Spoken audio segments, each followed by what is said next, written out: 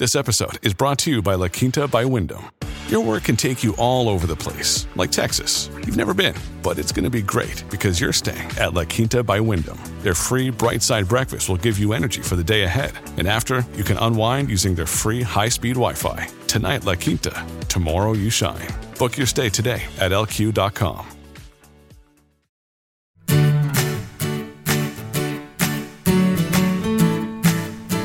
Hey everybody, this is Phil Town. And this is Danielle Town. Welcome to the Invested Podcast, where we are deeply involved in understanding Warren Buffett and Charlie Munger's investing styles. And we are also diving into the annual meeting here that just happened. Indeed. This, last couple of weeks, we're kind of been diving into it. So we're going to continue on with that today. So without other preamble, let's just keep rolling. Just tell people what we're talking about here. Okay, tell them. Okay. So this is the Berkshire Hathaway annual shareholder meeting that happened on Saturday, May 1st. And we talked about it in the last episode. So if you missed that one and you have no idea what we're talking about, go back and listen to that one first, I would recommend. And if you are somebody who has not listened at all or watched at all the Berkshire meeting before, this was a pretty good one to watch. And it's on Yahoo Finance online, easy to watch. So check it out. So, all right, let's continue. Right. So what we kind of left off with last time is just that the idea of tying your values to what you're putting your money into, which is a question that came from Becky Quick or somebody in the audience about, hey, you don't buy tobacco. And they could have also said you also don't buy gambling companies, which would be true. But you did just buy Chevron. And so what's up with that, right? Yeah. Like buying Chevron is a problem. It was a great question, I thought, because it really harkened back to a time when they did make statements about not purchasing, not owning certain types of companies that make products they don't want to be involved in. And they were public about it at the time with tobacco companies. So it was, I thought, a really nicely phrased question of like, how do you feel about what's going on with hydrocarbons these days? It was actually a very long question. And like, how do you square that with owning Chevron? And the question was a piece of an even larger question that came right after, which is, what about this ESG proposal made by shareholders that Berkshire be required to produce ESG reports so that fund managers could put their money into Berkshire when right now they can't. So and also so that piece. Berkshire can be part of all the ETFs that have defined themselves according to certain ESG criteria. Right, which and requires Berkshire's not certain in reports. any of those ETFs because they don't fill out these forms. So I think it's a very reasonable question. It is a very, very good question. And I thought the answer was so spectacular. So did I. So I was like in the kitchen listening to it and like freaking out and jumping, being like, yes. I was like trying to take notes at the same time. It was all very exciting in the kitchen. I know. Well, let's start with the Chevron thing because Charlie said something really, really biting about it that I thought was quite good. He basically said, look, if your daughter was going to marry somebody and you didn't know anything about them, all you knew is one candidate for marriage is an executive at Chevron, and the other candidate for marriage is a professor at Wharton. An English professor at Swarthmore is what. There we go. An English professor at Swarthmore. He says, no question. He goes, which one would you prefer? And I literally was like, I do not understand where he is going with this. Because I would definitely pick the English professor at Swarthmore. And then I was like, but why? Like, what point is he making? Like, I can't figure it. And then he immediately goes, the guy from Chevron. And I was like, oh, we are different people, me and Charlie. Okay. Well, I think Charlie is basically, of course you are. Charlie is, this deeply rational person who doesn't like anti-capitalists and professors are enormously leaning toward anti-capitalism and teaching their students to be socialists and social justice. No, I'm telling you from Charlie's point of view. He's not a big fan of social justice warriors. That's what he was trying to get at by saying English professor from Swarthmore? Hell yes. Part of the giant liberal, super liberal left that is converting an entire generation, a couple of generations of people into anti-capitalists who don't understand wealth creation. I don't know. And who have a bias against wealthy people. But I think you're feeling very passionate about this. No, I think some of your own views. Oh, excuse me, but it's Charlie Munger. How hard is this to figure out? He clearly was drawing a very strong dichotomy between the two. Trust me, Danielle, it's not because he doesn't like English. It's not because he doesn't like literature. It's because he doesn't like professors. It is true. You're right. He likes English and literature quite a lot. And think about it. Think about it. He's basically anti... The point okay, what's the point? That the Chevron person in his mind, I think, would be like a rational business person who is somebody he might like to have as a son-in-law. More than that. It's an ethical person. It's an ethical person versus an unethical person. It's a person who deals with reality in an ethical way versus someone who lives on a foreign planet and doesn't deal with reality and is dangerous to our country. That, I think is Charlie's position.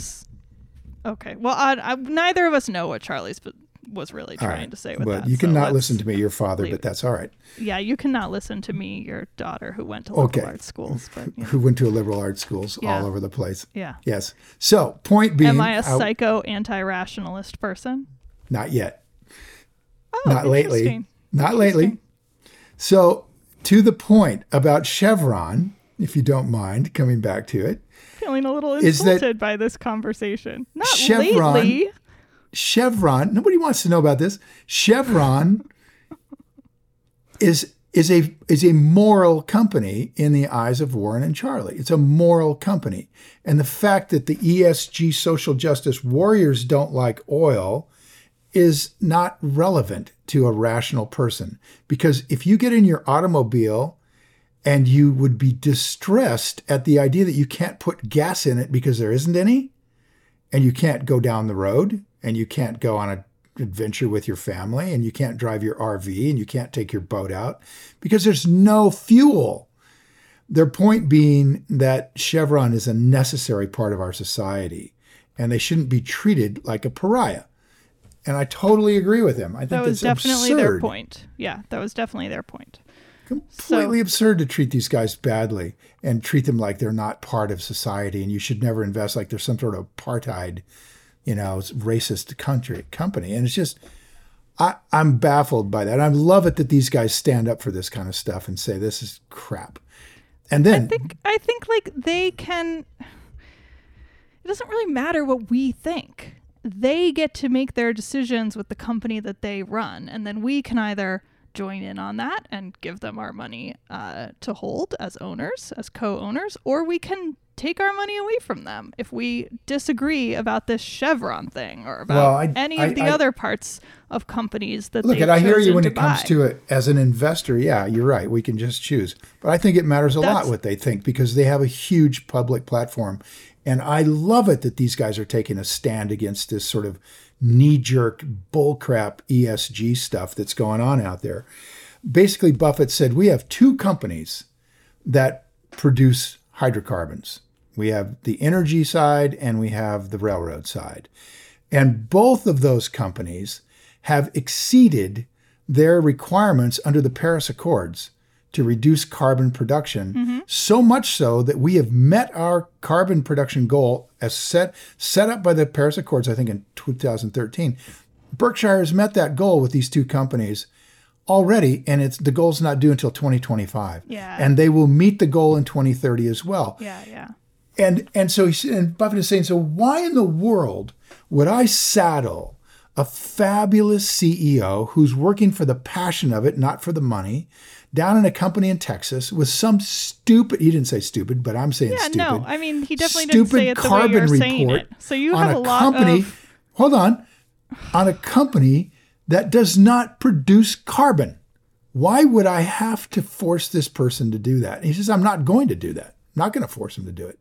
He says, I get calls from these financial managers all the time to come and spend time in my office to talk to me about this. And I will not take their call. And I'm not going to take their call because they're a waste of my time. They're not a real shareholder. They come, they go, right? I want our shareholders to make these determinations on ESG, and our shareholders, the ones who actually own the stock as a human being, are 97% in favor of what we do and 97% against this ESG proposal. So there you go. And I think it definitely matters what these guys have to say, because somebody's got to stand up against this stuff. This level of political correctness gets out of control.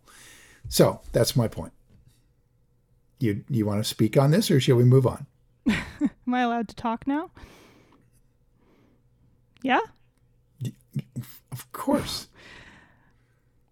I feel very uncomfortable characterizing him and what he said the way you just put it, because you have so much vitriol around it, and that is not the way that Buffett talked about it at all.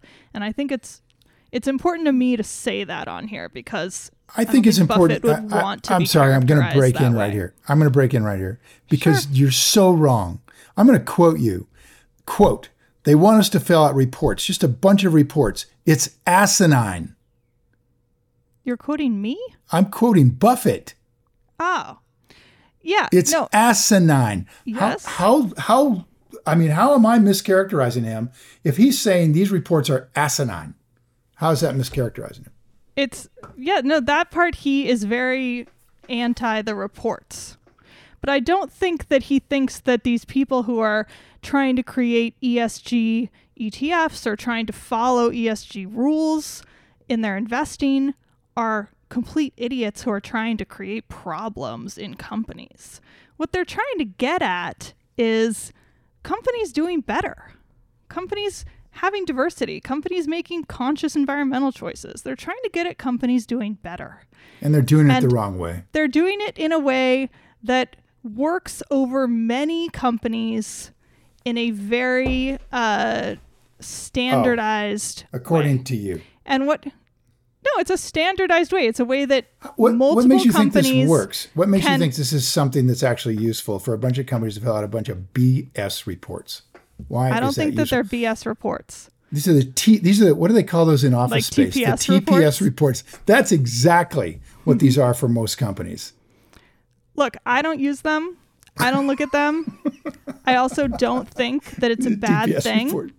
That we have a system way. here for companies to standardize their reporting on this stuff. Buffett's asking these people to do a little work. It's gone from nobody talking about it 10 years ago, except basically you and me. That's right. And now it is mainstream. And if a company isn't following it, they have to explain why, which is what he did on Saturday. I think that is a really good overall change. Now, at the same time, and I've said this like many times about Berkshire, I think it's fantastic that they don't fill out those reports. It's the right decision for Berkshire.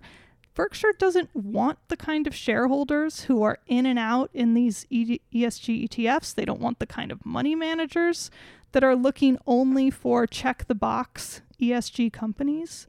So it's the right decision for Berkshire. And I think that the companies that do fill out the ESG reports, because they do want to be in those ETFs and in those funds and having people look at them in a certain way, that's the right decision for those companies. And I'm not going to say that it's automatically asinine or ridiculous. And I don't think Buffett said that in any way on Saturday. Quote, he said that it's not asinine. Right. No, for Berkshire. He didn't say for Berkshire. He says for it's Berkshire. Asinine. No. I don't think that he thinks it's stupid for other companies. Okay. I think overall, just from like reading about him, my general opinion is that he would think that this is overall a good shift for companies to be having to disclose stuff. Man, now here I'm quoting Buffett, and he seems completely to say the opposite of what you just said. And he has never said anything like what you've just said, which is in favor of TPS reports for ESG. So I think you're just putting yourself on this, and you're doing the very thing you're accusing me of doing.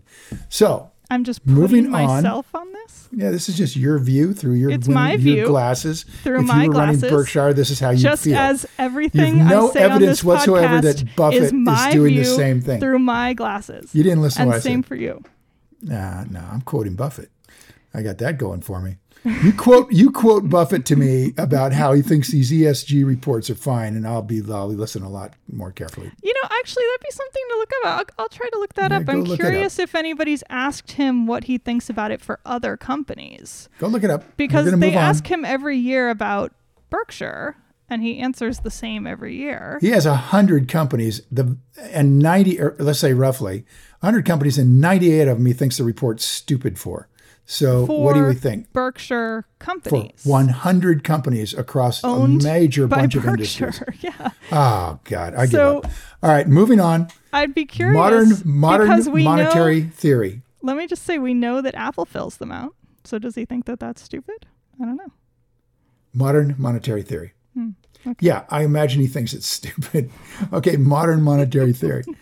And this is the next thing he goes to. Modern monetary theory, which says brilliantly that if you're the reserve currency of the world, you can print as much as you want without any downside. And the basic justification of that is if you're diluting your currency, everybody has to dilute it with you, or they can't sell you anything. So if you're a major buyer of stuff from around the world and you're the reserve currency, you get special dispensation, which turns out so far to be true, which is why modern monetary theory is gaining some credence. And of course, Buffett is basically going, those economists who believe in this are more confident than they really ought to be. He says this extreme conduct that they're doing is, it's amazing, but it's still working. But it will end in disaster. If they keep doing it, it will end in disaster. Another disaster word, right? We talked about that last time. Yep, where Charlie disaster word. was warning that disaster will come at some point. Exactly. For the gamblers. And then Buffett put up a slide quoting John Maynard Keynes from General Theory, which he wrote in 1936. And what it says is, should I just read it? I think I'll just read it. Yeah, read it. All right. Speculators may do no harm as bubbles on a steady stream of enterprise. All right, so let me unpack that for a second. He's basically saying that if you've got good, wonderful businesses that are really actually producing wealth, then speculators can come in and they're just bubbles on the surface of these great companies. Then he says, but the position is serious when enterprise becomes a bubble on a whirlpool of speculation. In other words, if it flips itself and the entire market is being driven to speculative companies, and then enterprise is just trying to get along and get some of the money in the middle of that, then things are serious. When capital development of a country becomes a byproduct of the activities of a casino, the job is likely to be ill done. And basically, Buffett just goes, the stock market is now a casino. Millions of people are day trading. They're selling puts. They're selling calls. The greatest increase in the number of gamblers. This has become better than the state lottery. It just the impulse to gamble is strong. Beware of the enterprises that are being created during this time of bubble. That are being created and funded and priced. Yeah. And priced. Yeah. Right. And eventually the tide will go out and we're going to see who's swimming naked, and it's going to be unbelievable. I looked through a lot of stuff a lot of the time during the week, and I'm telling you, man, the number of companies that are public without profit is extraordinary. And in other words, people are speculating that this company is someday going to become a really profitable, successful company. Yeah. And I would ballpark, I don't know, it looks like 30 or 40% of the Russell 2000 small cap companies are completely venture capital. They are not making a nickel. They're losing money hand over fist. and they're out there being speculated on. I mean, look at GameStop. My God, man.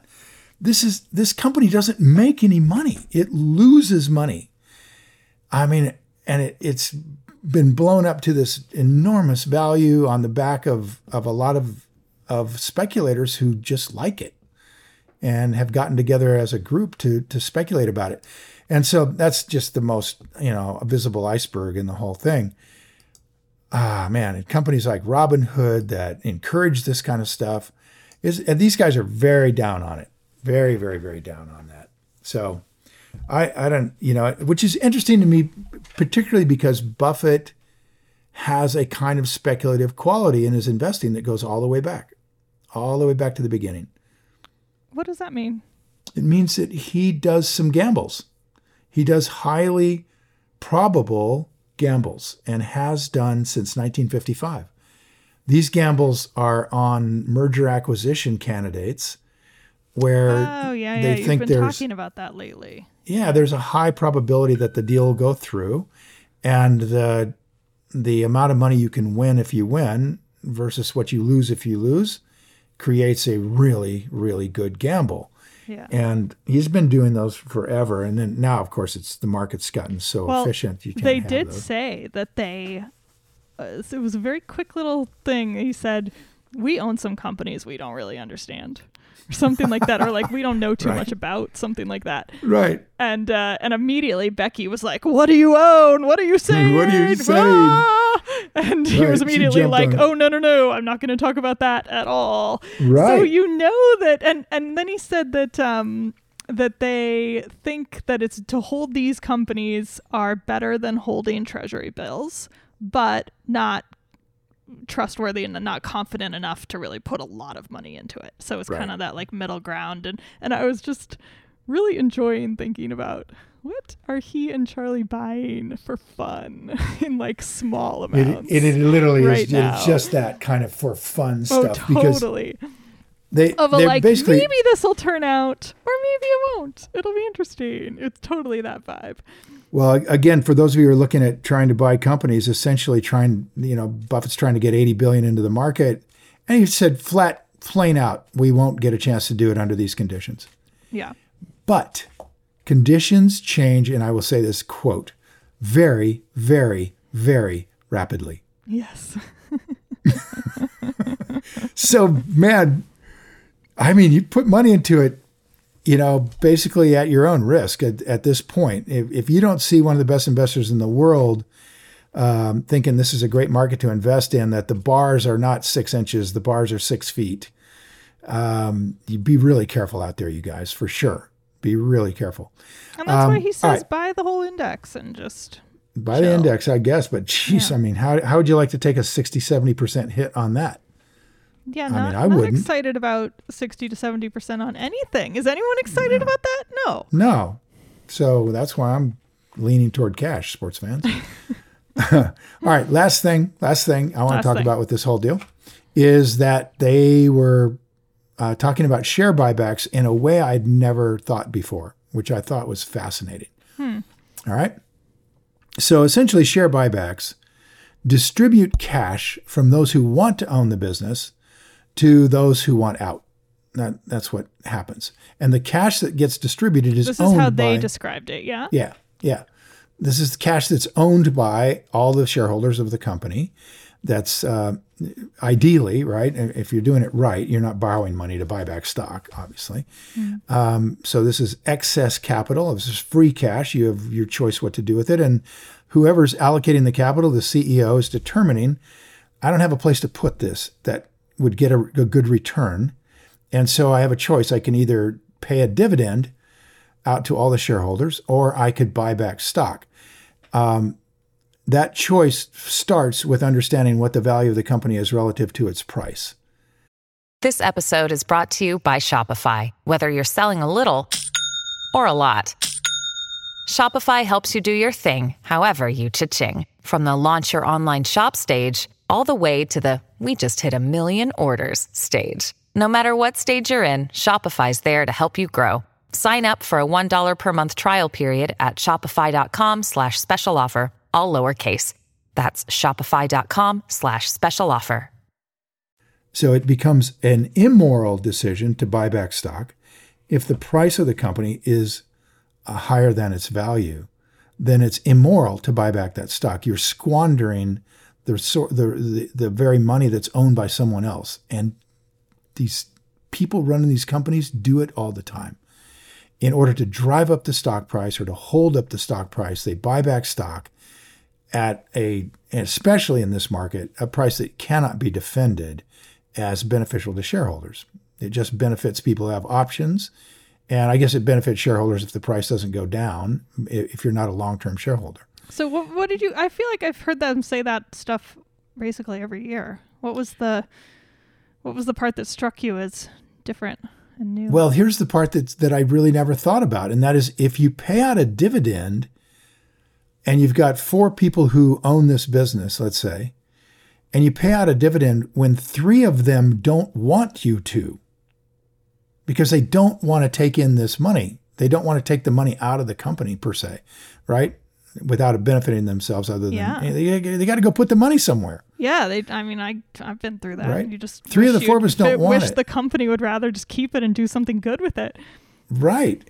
So you've got this one person who wants the cash, and you got 3 people who want the company to essentially give them larger ownership. It's a more moral decision. It's a fairer decision to simply take that capital instead of paying out a dividend, which is intaxable, and a lot of the shareholders don't want it. You simply buy back the stock if the stock is on sale. And then the people who want the cash are exiting the company, and the people who don't are getting a larger position in the company. Is that it's deeply moral for shareholders who get out at a price that's great for the owners. That's a deeply moral decision. I just never thought about like the dividend being, unfair to a significant group of shareholders, probably the majority. Yeah, I think it's a really nice point to call out. I agree. Now, it's impossible, of course, for a company to make decisions based on, well, I shouldn't say it's impossible. They do it all the time. A company that I want to be part of, I hope, is not making decisions based on what its shareholders want for their own personal payouts. I want a company that's making great decisions about the efforts and products and services of that company and let me handle my stuff.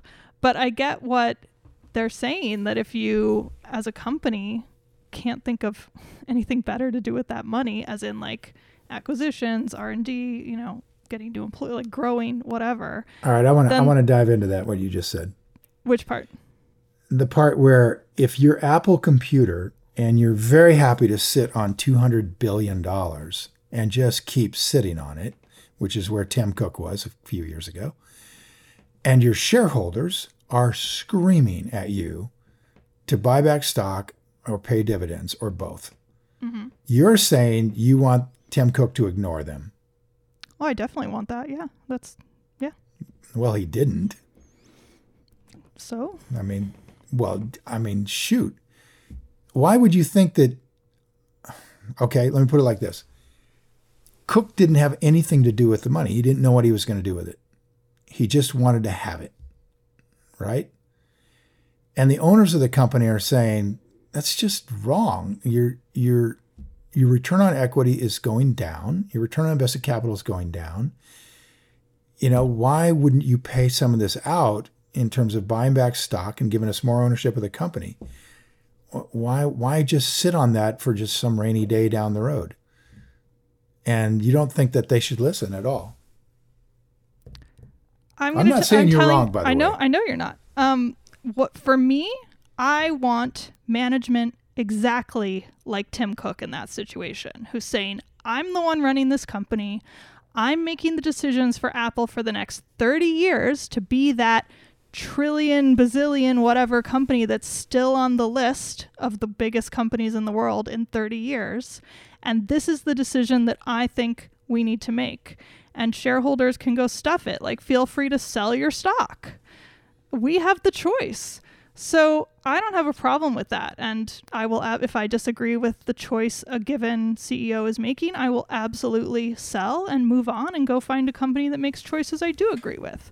So I don't have a problem with that at all. Are you black and white at this? So let's take this up one step. Now you own all the stock. Okay. You're not just some amorphous mass of human beings out there. Now you own all the stock. You're Warren Buffett. Now, do you still feel the same way? Your CEO has complete complete authority to ignore you? Of having control over the board, basically, as the like I can fire the CEO now. Yeah, so I can fire the CEO. So I'm it's my own personal company, basically. In that situation, then I'm going to have a lot more. I'm going to have to make a decision in a lot of ways, like I'm running the company at that point, because I can pick and choose who's going to run it. So in that situation, already in the first situation, I have a view on what that person should do. And if they do something different than I think, then I sell the stock. And if I have a view in this situation where I'm the 100% shareholder and the person I've chosen to run the company does something I think is dumb, then I'm in that situation. Rather than selling my shares, I'd probably fire that person and get a new one. Okay.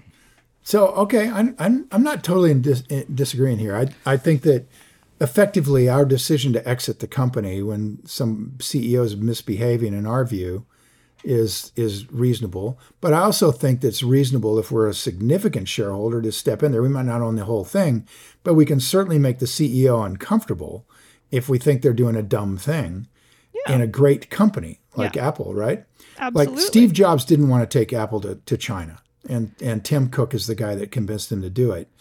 And, I wish that they didn't. Yeah, they're kind of pulling back from that now. And Steve Jobs is also the one who never wanted to pay a dividend on Apple stock, ever. He wanted as much money in the bank account as he could possibly have because he was going to do amazing things. And he didn't know what those amazing things were and how much money it would cost to do them. Right. So I think Tim Cook for a long time was trying to follow the Steve Jobs plan. And he's not Steve Jobs. He's just not Steve Jobs. He's done an amazing job in his own right. Like, let's be real about he's that. He's a really great operations guy. Totally. World class. So he's made a different choice. But in terms of and it was after a lot of yelling from shareholders, and I get both sides. So I'm not taking a position on that one, but I remember when he was fighting the good fight to not pay the dividends. I got it, I got where he was coming from. He was going, guys, I think we can do something better with this money than you can do with this money. And if you disagree with me, sell. Don't be an owner with me. And that's the kind of management I want in companies I choose. Okay, fair enough. Now, one more last thing, and then we're the last thing. One more last thing that I think is really worth discussing. Hold on. Son of a gun. I thought I had all that turned off.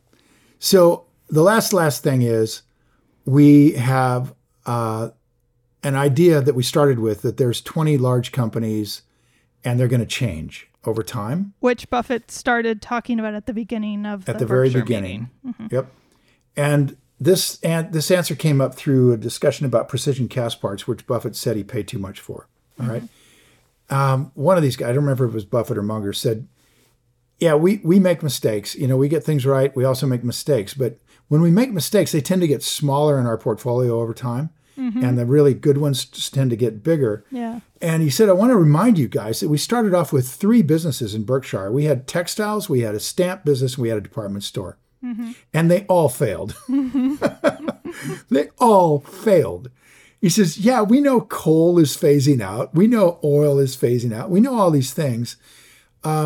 So the number one risk factor when you're looking at basically investing or management of a company is who's running it. Mm-hmm. In other words, if you're going to be managing your own money, which is what I extrapolated from this, is that you have to understand that all businesses are going through a cycle. They may be going up toward their peak and then starting down. Their down might last 100 years or it might last 100 days. You have to understand the business and you have to know where it is in the cycle, and you have to be understanding that someday it will fail. Almost certainly, right? There's very few businesses that don't.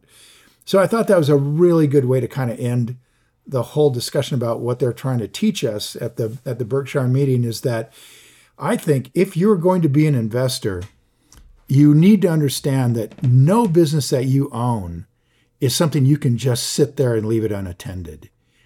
You have to be aware of what's going on in the industry. And Ajit Jain had the most wonderful thing to say about it when they asked him about what does he read. And what he said all day long is he just reads about the competition and who's going to disrupt his companies. Oh, and I think that's a it. great lesson for us. That's exactly what you should be doing on anything you own. And I'm reminding you because I'm reminding me. It's something that's so easy to not do. Once you make the investment and you feel you've got a wonderful business and you bought it at a great price, now it's just a matter of leaving it there forever. You can't. The world's moving too fast for that. You have to be on top of things and you have to understand what's going on with the competition, which is why you have a choice between investing in a very small number of companies, which you can do that with, just in the amount of time you have as a human, or you don't try to do this. You just buy the index and hope for the best. So with that, I'll leave it with you, Danielle. You have any last words here? Sounds good. I mean, that point that he made, which was that a human can really screw up a company if they get left there for a certain number of years. Oh, yeah. He said, they can be there for a second, but if the board doesn't remove them, then you have a real problem. Yep. And that is true. So I'll leave Okay, it at that. one last thing I have Oh my to tell gosh. you. Okay, one last thing about Elon Musk. Basically, Musk criticized them on this deal they're trying to do with Texas, where Berkshire will provide Texas by November 2023 a guaranteed 7 days of energy across the entire state. So Berkshire will build the transmission lines and they'll put the energy into Texas if they need it in an emergency. And Musk came out after he heard about it and said they should just do battery storage. And Buffett basically goes, yeah, we're offering them a $4 billion guarantee that we'll have it by 2023 if they get started on it now. And that's 7 days of energy across the whole state. And Musk is offering 4 hours. Okay. And then somebody said, I think Becky asked him, would you insure Musk's rockets to Mars? Mm-hmm. And Charlie goes, well, it had to depend on whether Musk is on it or not. Which I thought was great. Well, first send Elon to Mars. Oh my God. Cracked me up. First, Ajit Jain goes, no. Yeah, no, we wouldn't insure it. And then Buffett goes, well, it would depend on what the premium would be. Right. And then Charlie goes, yeah, it would depend on whether Musk is on the rocket. All right, we'll leave you with that. These guys are fun to listen to. Go listen to the whole thing and you'll learn a lot more than we talked about here, I'm sure. Absolutely. And get back to us on anything else you want to talk about with the Berkshire meeting, because I'm sure you'll pick up stuff we didn't talk about and we'd be happy to. So send in your questions. And that's it from us. Time to go play. Thanks, See y'all. everybody. Bye. Bye. Hi, guys. Thanks for listening to Invested. If you enjoyed this episode and you want more information or to listen to additional episodes, visit our website at investedpodcast.com and sign up for my virtual workshop right there. Spots are definitely limited for this event. I'm not kidding. They really are. They sell out very quickly. So everything discussed on this podcast, by the way, is either my opinion or it's Danielle's opinion. And really important, it's not to be taken as investing advice because I am not your financial advisor, nor have I considered your personal situation as your fiduciary. So remember that. You're on your own here. This podcast is for your entertainment and education only, and I really hope you enjoyed it.